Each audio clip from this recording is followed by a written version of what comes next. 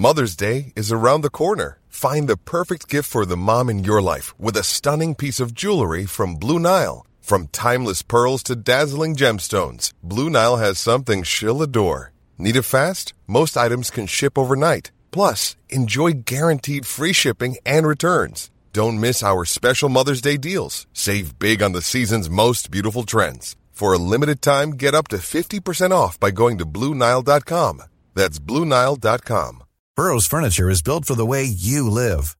From ensuring easy assembly and disassembly to honoring highly requested new colors for their award-winning seating, they always have their customers in mind. Their modular seating is made out of durable materials to last and grow with you. And with Burrow, you always get fast, free shipping. Get up to 60% off during Burrow's Memorial Day sale at burrow.com/ACAST. That's burrow.com/ACAST. burrow.com/ACAST. Welcome back to Candidate Confessional, the podcast that famously finished in a three-way tie for third place in the Webbies. That's basically winning an Oscar, right? More or less. Or a Tony. An Emmy. And a Latin Grammy. My name is Sam Stein. And I'm Jason Cherkis. In today's episode, we're going to go way back. Well, not that far back. We're going back to 2012. 2012. That was a year when Jason perfected his Gangnam-style dance routine in the office. I did. And Sam, you were obsessed with the Tom Cruise, Katie Holmes divorce. Barely could work when it happened. You didn't see it coming. I was crying. And I think, we were called Huffington Post then, not HuffBuzz. The full name. So it was an interesting year in politics, too. Obviously, you had the presidential election, you had the 47% video, and I think on the Republican side of the aisle, it was a year defined by one particular soundbite. If you got a business, that you didn't build that. Somebody else made that happen. And so, all over the nation, Republican hopefuls followed Mitt Romney's footsteps with defiant, anti-government, pro-business messages. South Florida's Trey Radel was no exception. I'm Trey Radel. I'm not a politician, and I've never run for office. And running in Florida's 19th district, the former TV news anchor, talk radio host, and businessman had a message for the president. I'm running for Congress to tell Barack Obama and his friends that it wasn't big government that built this country and made it great. It was us, the American people. At the same time, though, the 36-year-old Radel crafted a different sort of image for himself. Frequently, he was professing his love for old-school rap, especially Public Enemy's Fight the Power. Fight the power! Fight the power! This is a song that in many ways reflects the conservative message of having a heavy-handed federal government. Chuck D of Public Enemy and I may disagree on certain philosophies of government, but I think at the end of the day, and this is where I take my love of hip-hop music, of where you can... Okay, that goes on for a little while, but whatever you might think of his analysis of Public Enemy, this kind of thing earned Radel a catchy nickname. Well, it's actually one he came up with himself. Trey Radel is the self-proclaimed hip-hop conservative. A hip-hop conservative, that's what he calls himself. A hip-hop conservative. He said he's a hip-hop conservative. But by the end of his first year in Washington, Trey Radel had earned a very different nickname. The cocaine congressman. Florida's cocaine congressman. The cocaine congressman. Cocaine congressman. He bought 3 grams of cocaine just a short distance from the Capitol. He bought it from an undercover FBI agent, and that was the beginning of the end for Trey Radel. You just shouldn't buy cocaine from federal agents, especially in DuPont Circle. Just seems pretty obvious. Yeah. Today on the show, how a young, Public Enemy-loving Republican with dreams of shaking up Washington and slashing wasteful spending instead became the first and only sitting congressman ever busted for cocaine possession and ended up a punchline for late-night comics.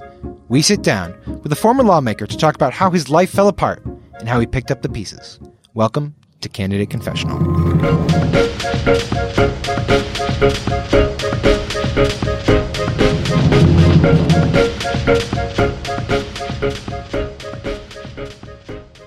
So, first of all, can you introduce yourself?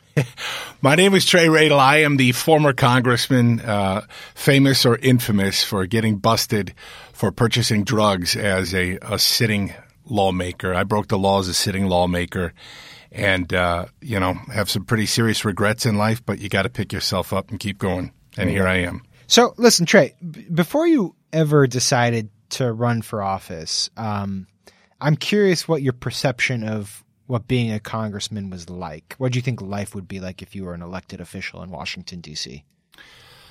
I will start with what I didn't think. I didn't have any misconceptions that I was going there to change the world. I would say that the life of a congressman fit into what I thought, that you could get some work done even if it was just an inch at a time. You can't go there and conquer the world or save the world. I also had no misconceptions or preconceptions that Democrats and Republicans would get along lovingly and everybody would be holding hands.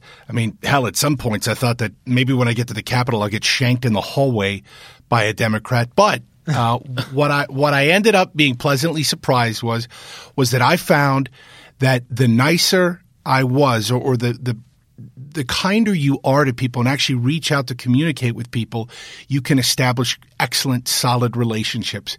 And I was really proud in my, albeit short time in Congress, to have excellent relationships with Democrats. Well, we'll get to that in a second. I'm curious about your decision to run. I mean, you were going to uproot your family and you're changing careers. You had a pretty good life as a television and radio personality, and now you're going to be going into this job where you have a lot more responsibility and, frankly, scrutiny. Yes, I had always wanted to serve the country in some way. And the congressman who was in the district before me was Connie Mack, and we had a very close relationship for many years, still remain friends today. He called me, and as I describe in my book, I talk about how he just kind of cut to the chase. He's like, Trey, I'm going to run for the United States Senate. You should consider running for Congress. And I did, and I wanted to do it with the noblest intentions of working, of course, for my constituents. And, yeah, but did you, Trey, did you have any hesitations is what Jason was asking? Like your entire life is going to be different if you go to Congress. I knew that, but no, I had no hesitation. I've taken many dives into many different things professionally in my life and personally, from strapping on a backpack and living off $10 a day and traveling through deep South Mexico to Cambodia. I've done some crazy shit in my life in a really good, fun, positive way. Professionally, same thing. I bought a fledgling newspaper in the city of Naples, this tiny beach town, rebranded it, rebuilt it. I put my life on the line. I put a lot of money on the line, and I sold it for a lot of money. And these are great things. I don't say this to toot my own horn, but this running for Congress, to go to your question, I was willing to roll the dice for something that I believed in, and I'm the cheesy guy that gets a little Boehner-like choked up when I start talking about this country. Well, let's talk about John Boehner, because the first, so you win the primary, and then one of the first people who comes down to your district in Naples is John Boehner, and I'm just going to get out of the way. What was your first impression of the guy? I adore that man. The first moment from the we first do too moment, here at HuffPost. We love him. Yeah. Well, from the moment that I met him until today, I still have a good relationship with him. John Boehner is a man with a really, really big heart. He is also very understanding. He is empathetic. He's sympathetic. And while him and I have some policy beliefs that are very different, but regardless, the guy has done public service for a long time, because he too, like Nancy Pelosi, regardless if we're talking about John Boehner or Nancy Pelosi, both have good intentions. It's just how we get there.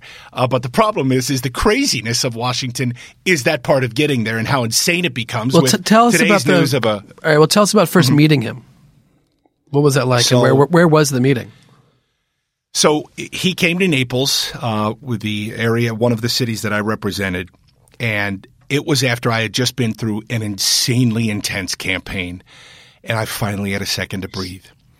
And I mean, this is after the primary. So in my district, once you win the primary, like so many others for Democrats and Republicans across the country, you win. That's it. You win the primary and you're done. By the way, side note, that's part of the problem with the Congress today. That aside, I set up a meeting with him. He was going to do a fundraiser in Naples, and I set up a meeting at his hotel, the Ritz. Now, in Naples, there are two Ritz hotels because, come on, it's Naples, Florida. There's the Ritz Gulf and the Ritz Beach. He was at the Ritz Gulf. And I remember it like yesterday. He walked down, and I saw him across the lobby. And look, for me, I don't get starstruck. I've met plenty of celebrities, this and that. But I'm about to have a beer with John Boehner. Actually, in his case, a wine, a Merlot, and I was having a cocktail.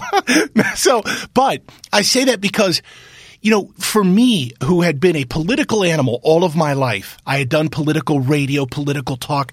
This is like the biggest sports fanatic, biggest basketball fanatic, sitting down with Michael Jordan to have a beer and talk. And so Boehner strolls across the lobby, and even from the first second I met him, I don't know why he did this, but he always called me Radel, and he has that deep voice. And we sat down. He had his Merlot. I had my cocktail.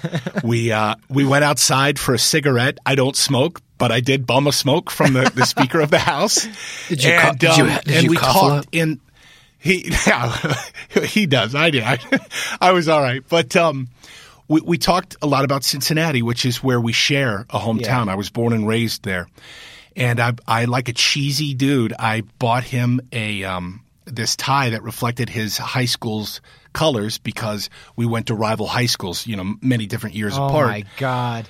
I bought him this and because I know look, Boehner's a stylish dude. Might Did be he a little cry? old school. Did he cry when you gave him the tie? Just out of curiosity? No, he didn't. Okay. But I will tell you that later that night when we went ahead and did the fundraiser, he had to give a speech in front of the crowd. And John Boehner, when he does this crying thing, his face starts to get tight, just like Robert De Niro. I have the impression that everybody does of Robert De Niro in Taxi Driver when he says, "Are you talking to me?" And Boehner's face convulses and transforms into these weird spots. And he's talking that night. He's like, well, look, because by the way, his voice is like Hunter S. Thompson. I swear to God.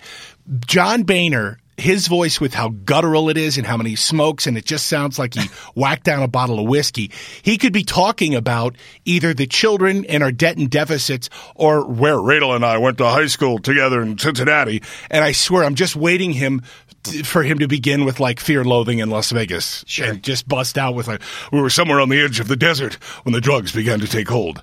But that night he began with talking about our connection to Cincinnati.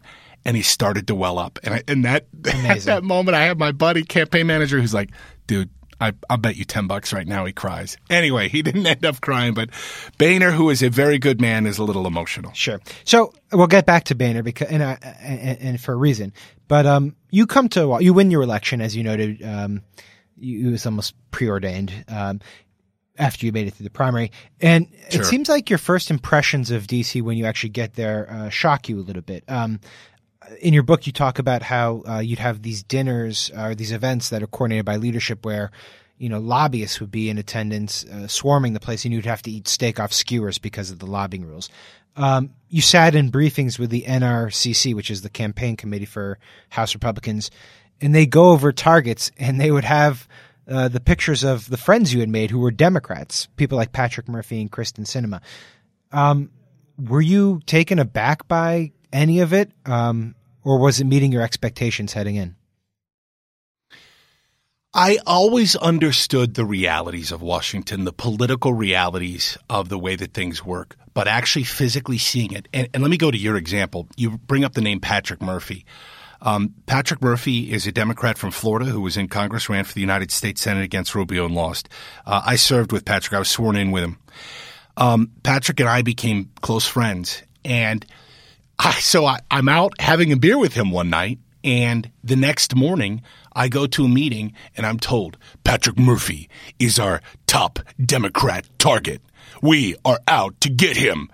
And I get it. I understand that both the NRCC and DCCC, the political arms of each party in the House, that's what their job is. They want to retain control. They want as many members in as they can. So their job is to assassinate the character of anybody that could be in a swing district, anybody who's vulnerable.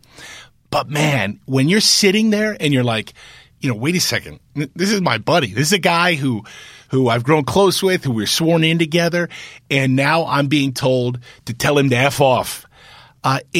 It's an unfortunate part of our political system, but that's the way that that's the way in my book of Democracy that I hope to lay out. These are the realities. And I don't really try and I don't pass judgment. Did you talk to Patrick about it? Yeah. I joked with him, of course. Hey man, you're my top target. I'll tell you. Listen, there's a short, a very quick story. I didn't get a chance to share in my book, which is there was one point where myself, Adam Kinzinger, Kirsten Sinema, and Patrick Murphy sat down for a Now This News segment on video, and it was great. It was a friendly, very cool, engaging conversation among some of the youngest members in Congress. And the next day, the head of the NRCC scolded Kinzinger, telling him, "You don't do that stuff anymore. You can't appear. Those are our two tough targets." It's like, are you kidding me? But this is the reality in both for Democrats and Republicans of the nonsense that goes on behind the scenes. I think in another podcast you had talked about just sort of the grind of being in Congress and all the meetings, the 15-minute meeting after 15-minute meeting. And at some point, you're actually told you need an issue. You got to have something to hang your hat on to sort of become known as. Tell us the story of like what you became known for. I think it was sheep shearing. Yeah, well, yeah, and it wasn't so much to become like known as it. Here, let me clarify that. So I knew we'll get believe me, I'll poke plenty of fun at myself, and sheep shearing will be part of that. And, but to be clear, so I knew again, knowing sort of the realities of politics. I knew as a freshman congressman, I'm not going to come in and pass immigration reform single-handedly or tax reform or whatever. But what we knew is that as a freshman office, we wanted to find some areas that we could work on that were significant, most especially for my issues, which I'm a hardcore fiscal conservative. When it comes to social issues, I am liberal or libertarian as hell, however you want to define me. With the fiscal issues, we found this insane example buried deep within the Farm Bill that appropriated let me be very clear here, $50 million to teach people how to shear sheep. Okay. Have you ever tried it? It's hard. Yeah. I'll get to that. I'll get to trying that because things got bizarre. This has been done since Moses. Okay, you go ahead and read about sheep shearing in the Old Testament if you want. So we thought that this was a great example of a way to cut either the appropriation or the actual spending. There's some differences, but without getting into the weeds. Look, at that time and still today, here we are as Democrats and Republicans arguing over food stamps for children, over social welfare programs, over a national debt that's $20 trillion, and I got this in this bill. We find $50 million appropriated for sheep shearing. So we take this and we begin our amendment to cut the sheep shearing. So here's an illustration of how insane both Republicans and Democrats are when I believe they're in Washington for too long, drinking the Kool-Aid for too long. I show up one day to debate my sheep shearing amendment. And I go onto the House floor. And I remember like yesterday, I pull out my headphones. I'm jamming some Public Enemy on my way down, ready to tear it up. And I'm thinking, all right, I'm with my fellow Republican here. Wait, hold on a minute. Which Public Enemy song were you jamming to before? Welcome to the Terror Dome. Welcome to the Terror Dome. You dead serious? One of my rituals. What's that? You're serious. For sheep shearing. I listen, anytime that one of the things I write about in my book is how before, especially in Southwest Florida, you walk into these we got to get through this. We only got 20 more minutes. Sheep shearing. Let's go. I know. So, welcome to the Terror Dome. One of my rituals is to listen to either Public Enemy or NWA before I go into any debate. And even before going into octogenarian rooms playing friggin' Kenny G in Naples, Florida, where people would show up in wheelchairs. That was one of my things. So, all right, so I rolled into the House floor. I rolled onto the House floor to debate sheep shearing. For what purpose does the gentleman from Florida seek recognition? Mr. Chairman, I have an amendment at the desk. Clerk will designate the amendment. Part B. Chuck D's words still ringing in my head, ready to tear it up. And I'm thinking to myself, I got my Republican. He's a high-ranking ag guy that's going to help me out here. We're going to fight this fiscal nonsense. I get to the House floor, and I begin to debate the Republican and Democrat I begin to debate what I think is the Democrat on cutting this money, again, as we debate sending children food stamps, whatever.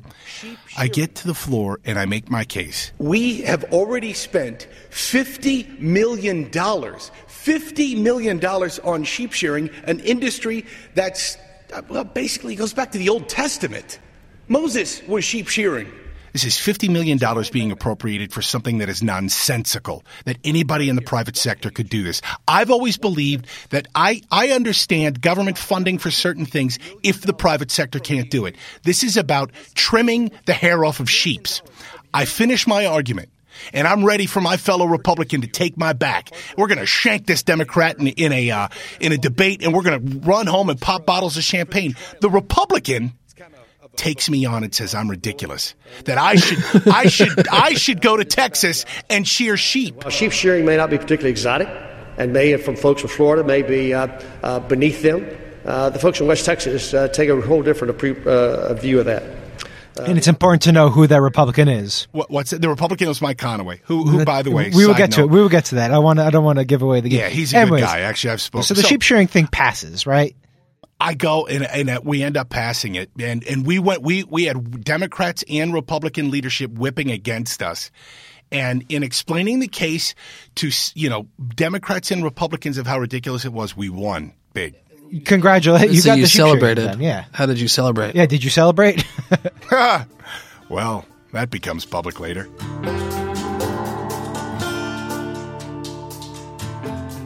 After the break, the congressman's lifestyle becomes very public indeed.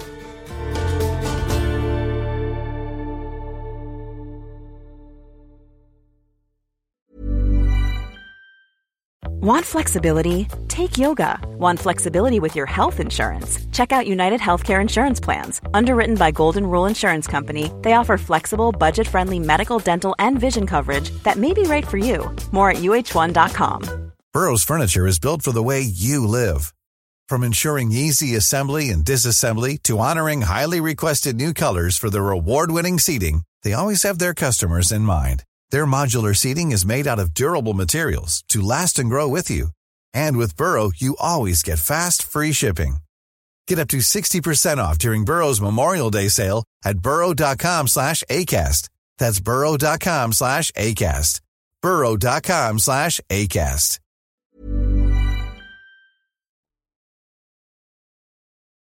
I'm just curious. So you're doing all this stuff, like your professional life is taken off, but your private life's kind of taken off too.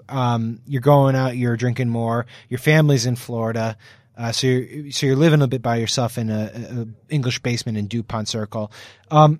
Did you feel like, at what point did you feel like your personal life was sort of getting out of control a little bit? Just the grind of it all.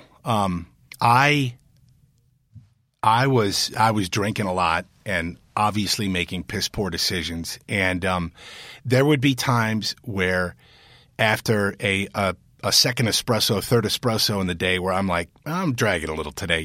Maybe I'm not in my 20s anymore. And there are moments where you start thinking like, I haven't seen my wife or child in days. My calls to my father began to taper off. And that's when I kind of started taking a look around and saying, hey, maybe it's a little out of control. Maybe you're out too late. Maybe you're making these dumb decisions. And, of course, I was. And then it all came crashing down. When did you start doing cocaine once you got to D.C.?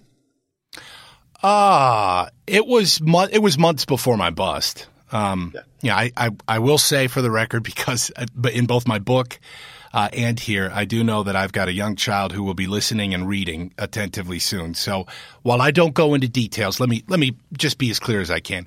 I was partying, every few weeks, I'd say, and I was buying. I was drinking too much and like a complete moron, like a complete idiot. Not only was I making the choice to go and do illicit substances, to break the law as a lawmaker, but I, like an idiot, purchased it.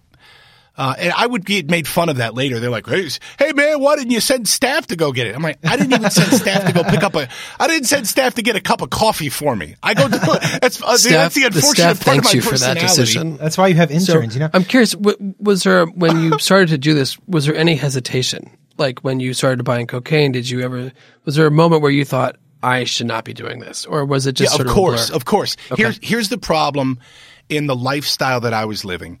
I would go out and drink a lot. And when you drink a lot, like the old saying, or, it's liquid courage. And I never, ever in my life ever did that stuff sober. it was never even a thought that crossed my head. But if I went out, and I was going out a lot in D.C., I would start my night I would work my tail off all day. And I don't have any dumb cliche like I was working hard and playing harder. I was doing both equally in insane amounts. I was working my ass off and partying my ass off. And I then, at 5 o'clock, I'd roll around, I'd have some beers. 6 or 7, you're out at a fundraiser, have some cocktails. 8, finish up another little get-together with some other members of Congress. And where I was different and an idiot compared to everybody else in Congress is I would then end up going out with friends that I made off the hill that had nothing to do with politics, where I didn't have to be a politician or talk about dumb shit like tax reform or incentives or whatever. I could just go talk about sports and music. And then I started making really bad decisions. One of the things in your book that really caught my attention, you're hanging out with John. His name's not John, but it's the name of the guy who would deal you drugs. And you go out to a club in D.C. and you get to cut the line. You go to the back to a table. You're sitting around getting bottle service, and you write in the book that in that moment you felt like you were doing something stupid, that people would see you and pictures would be taken, and you become infamous. And then John, I guess, turns to you and says, something to the extent of, Trey, no one knows who you are here. And I thought it was profound because it seemed like you felt like there were two lives you were living that were separable, that you could be a private person still, even while being a congressman. And I'm wondering if that's how you felt. Yeah, at that moment in the book and at that night at that club is where I begin to say, he says, nobody knows who you are. And I then begin to think about, you're right, who the hell am I and what the hell am I doing?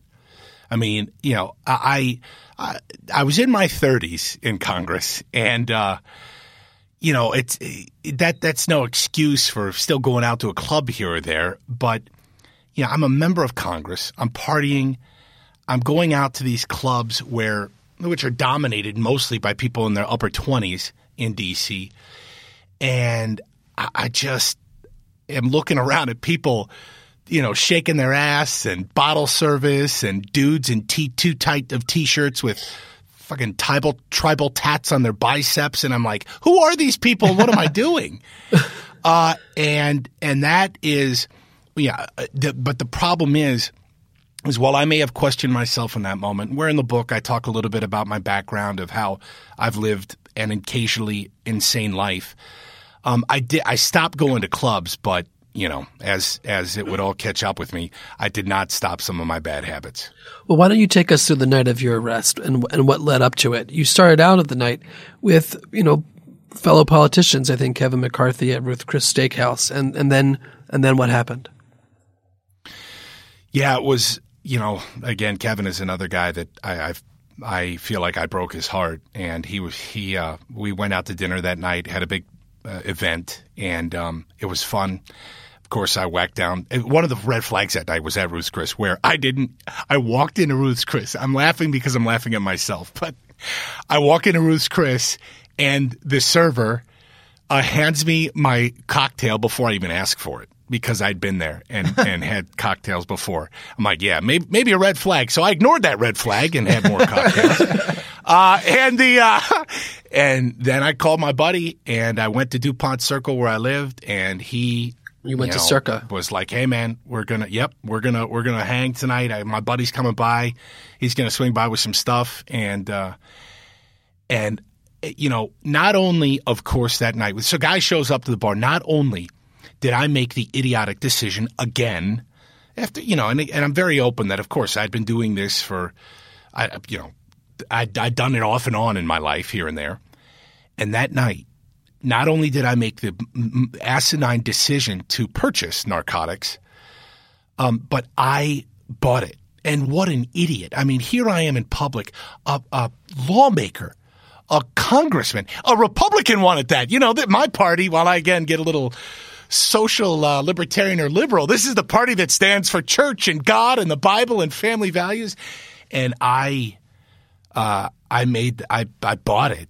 And from that moment on, I destroyed family relationships, relationships with my friends, and relationships with my colleagues in Congress, and I wrecked my career.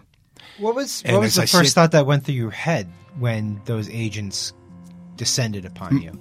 My life is over. What the hell just happened?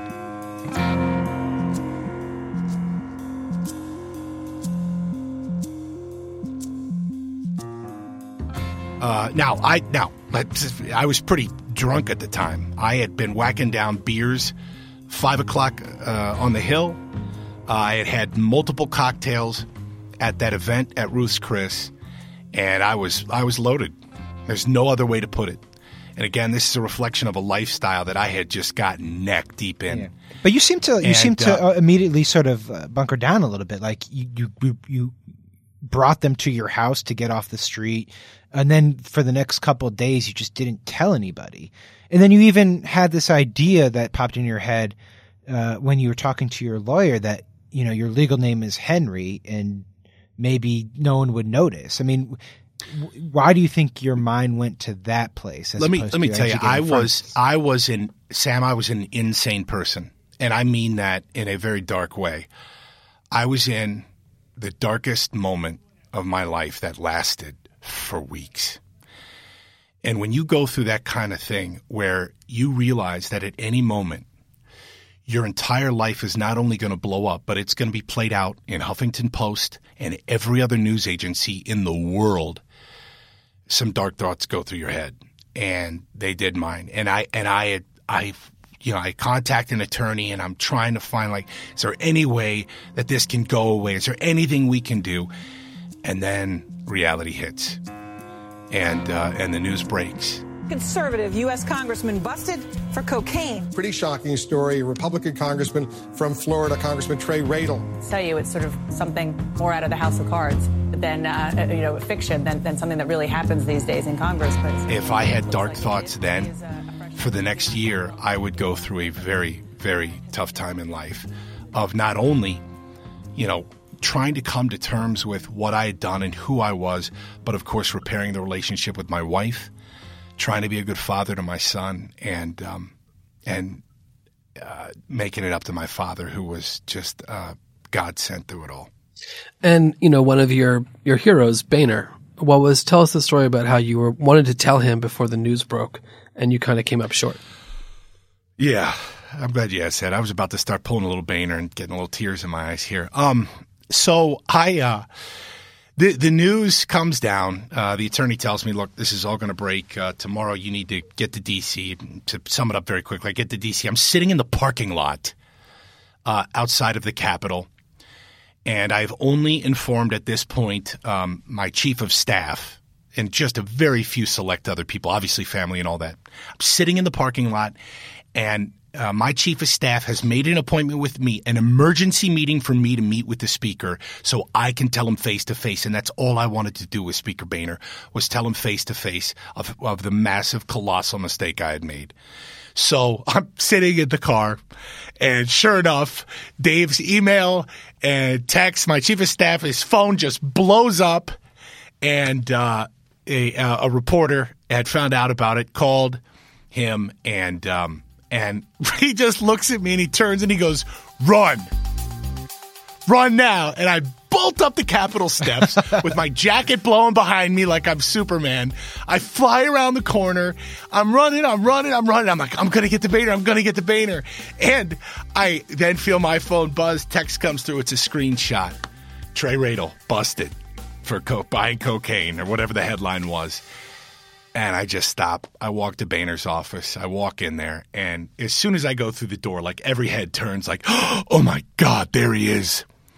And I go to meet with the speaker, and it was a very tough time for me, because I could see in his piercing blue eyes that I let him down. I let him down in a really terrible way. He was very, very I don't know if the word understanding is right, but he just looked at me and he said, Trey, you obviously have a problem. And at that time, we were just about to break for Congress. This is right before the holidays. I think we only had one more scheduled vote left. He mentioned all that and very quickly said, Trey, go home, get yourself checked into a place and get better.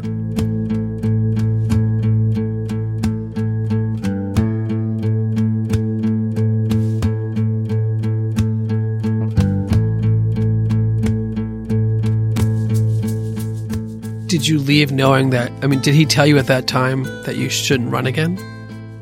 No, that came next. So, like an idiot. So, I go back. I begin my whole soul-searching thing. I do rehab. I begin going to AA meetings. All of this becomes a part of my life. And I say, you know what? I am healthy enough and in a good enough spot to go back to Congress and do my job. I love what I do. I love serving. And I want to work. I want to work, and I want to get back to work now. So I go back there, and I have all these meetings scheduled with Democrats and Republicans, which is kind of like an apology tour. And there's a whole bizarre twist that I write about sitting with Steve Sutherland, where I become part Kanye West, part biblical preacher, and he has me come to Jesus and all of this kind of stuff. I go through other meetings where people were very understanding, and some of the other members of Congress were just kind of cold. Like, you know what? You shouldn't be here. You should not be here. I think you should resign. I went through all that. I meet with the speaker, and the speaker then says to me, Trey, what you need to do is announce you're not going to run again. I don't know if that's going to bring off any heat or not, but you need to say that, and hopefully it'll ease up and you can serve out your last year here in the United States Congress.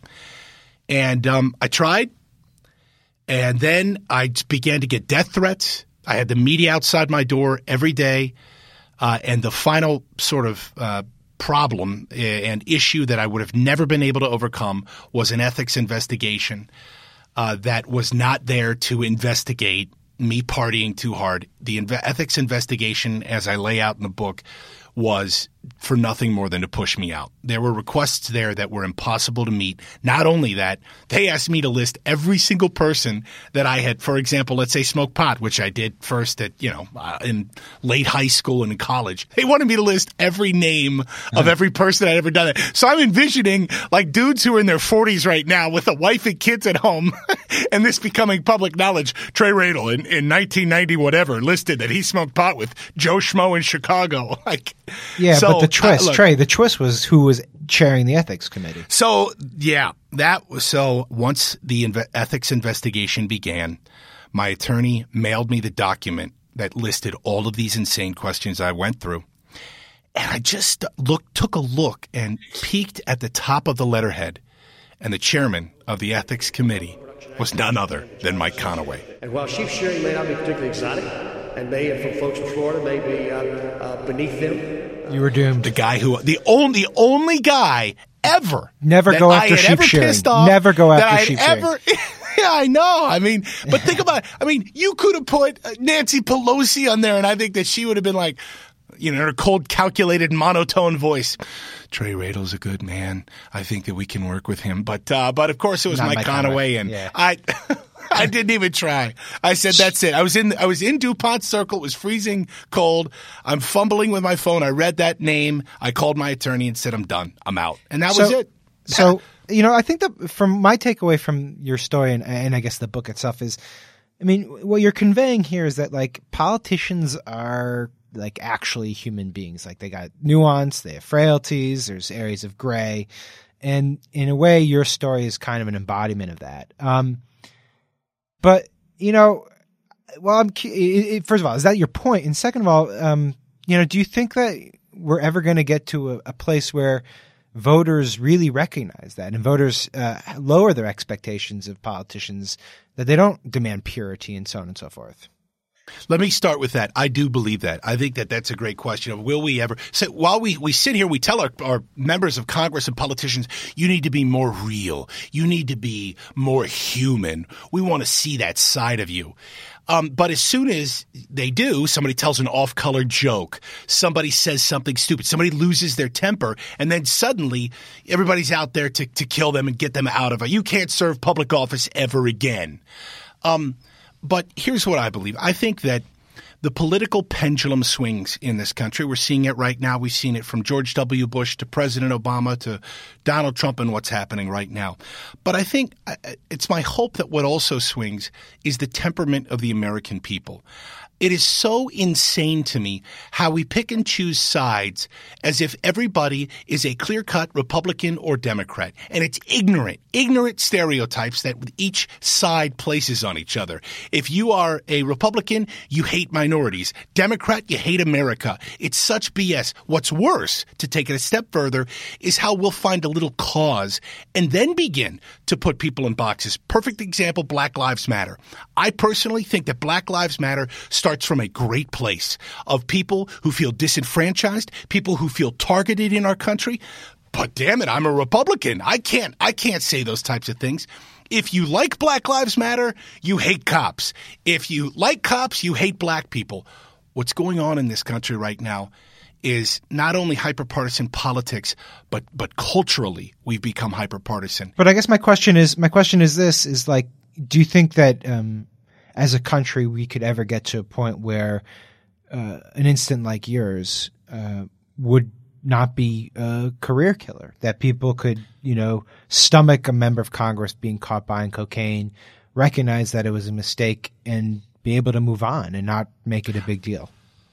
Well, with the war on drugs, and drugs are one thing. I do believe that there is a much more of an empathy and even sympathy for people who go through rough phases, whether they declare themselves, I'm a full-blown alcoholic, I quit it all, or people who drink too much, have a DUI, whatever. I think that, yes, that society is moving forward with more sympathy and empathy for that.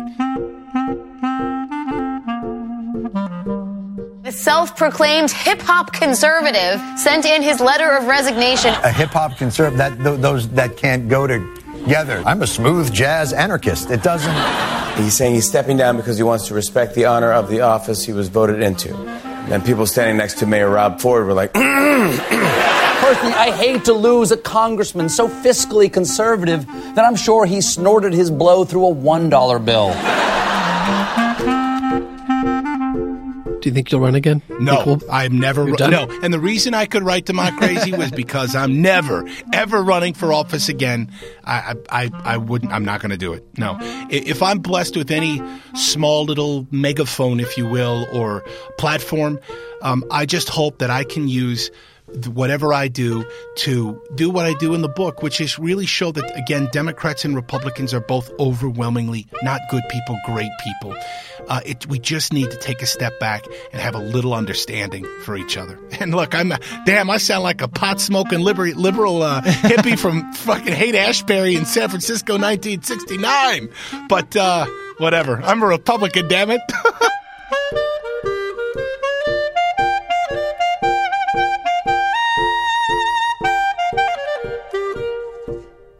That was former Florida Representative Trey Radel, the cocaine congressman. Now, Candidate Confessional is produced and edited by Zach Young, who makes me remind you every week that he also wrote our theme music. Thanks also to Nick Offenberg in the New York office for helping us out with the recording this week. If you enjoyed the show, please subscribe on your podcast platform of choice and spread the word. Next week, we talk to Jason Kander, the 2016 Missouri Senate candidate who produced easily the most memorable political ad of that year. I approve this message because I'd like to see Senator Blunt do this.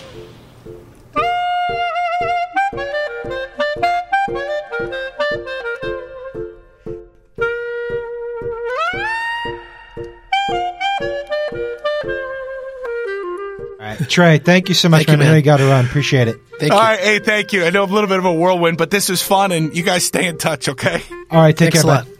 Take care. Good catching up. Bye-bye.